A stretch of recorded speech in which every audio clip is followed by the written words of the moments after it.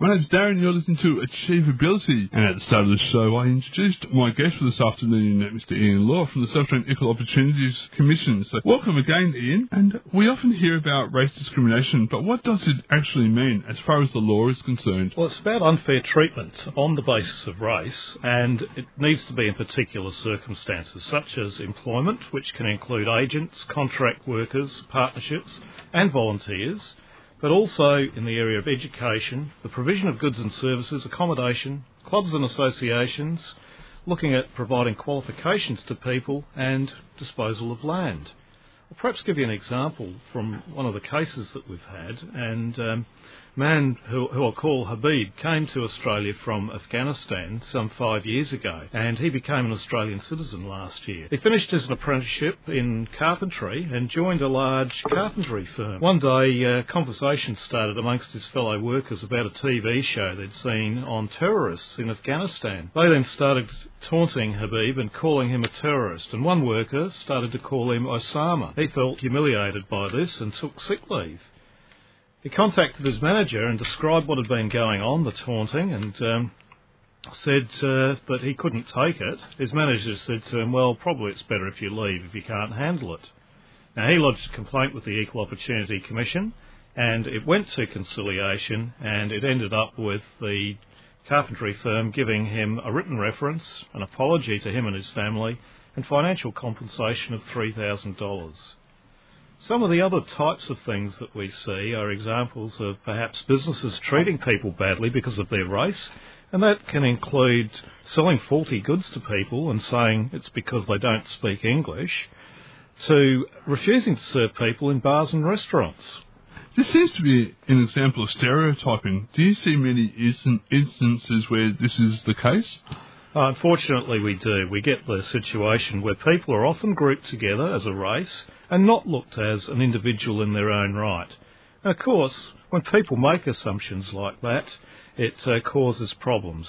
So some of the common problems that we see are making assumptions based on what people think are cultures or customs that they don't particularly understand. And particularly that seems to affect Middle Eastern or Aboriginal cultures. Unfortunately, people do use race and religion for behaving badly towards other people in our community. Do you think intolerance is often through lack of understanding about other cultures? I think sometimes it is, but it's racial intolerance is not always simple to explain. There are a lot of other factors that can come into play. For instance, economic depression, when you've got high unemployment, that's often inflamed racial intolerance, particularly towards migrant groups, out of a fear of people losing their jobs to these so-called newcomers. Also, personal experience can lead to racism. Many men of my parents' generation were extremely hostile towards Japanese people because of their war experiences. But I think the common thread that flows through it is a lack of understanding of other cultures.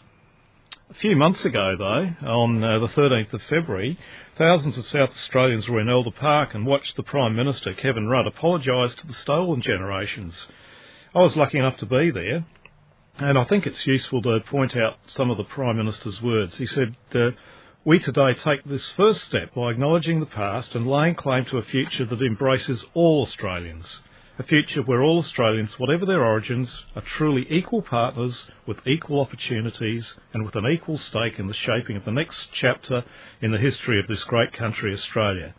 And this is something that the Commissioner supports and I think is a challenge for all of us as Australians to work toward. There has been a lot of media about the Aboriginal community in Port Augusta. Doesn't racism also exist between different Aboriginal groups and towards non-Aboriginal people? Oh, yes, it does. It's not limited to where it might occur, but any criticism of groups doesn't go to explaining things like why so many Aboriginal people in custody and why there's such high mortality rates of babies in their communities. The same principles apply to anyone who treats someone badly because of their race. This includes people from different Aboriginal groups, white people, and all of the different racial groups that make up Australia's multicultural society. I've heard of racial vilification. What's that about? Racial vilification, or sometimes called racial victimisation, is primarily about making racist and offensive remarks or hurting people because of their race. one of the prime examples of that is putting material on the internet denying the Holocaust as a myth that's supposedly used to promote Jewish interests. Under the South Australian law, it's a criminal offence to create hatred for a particular racial group by threatening them or threatening to damage their property.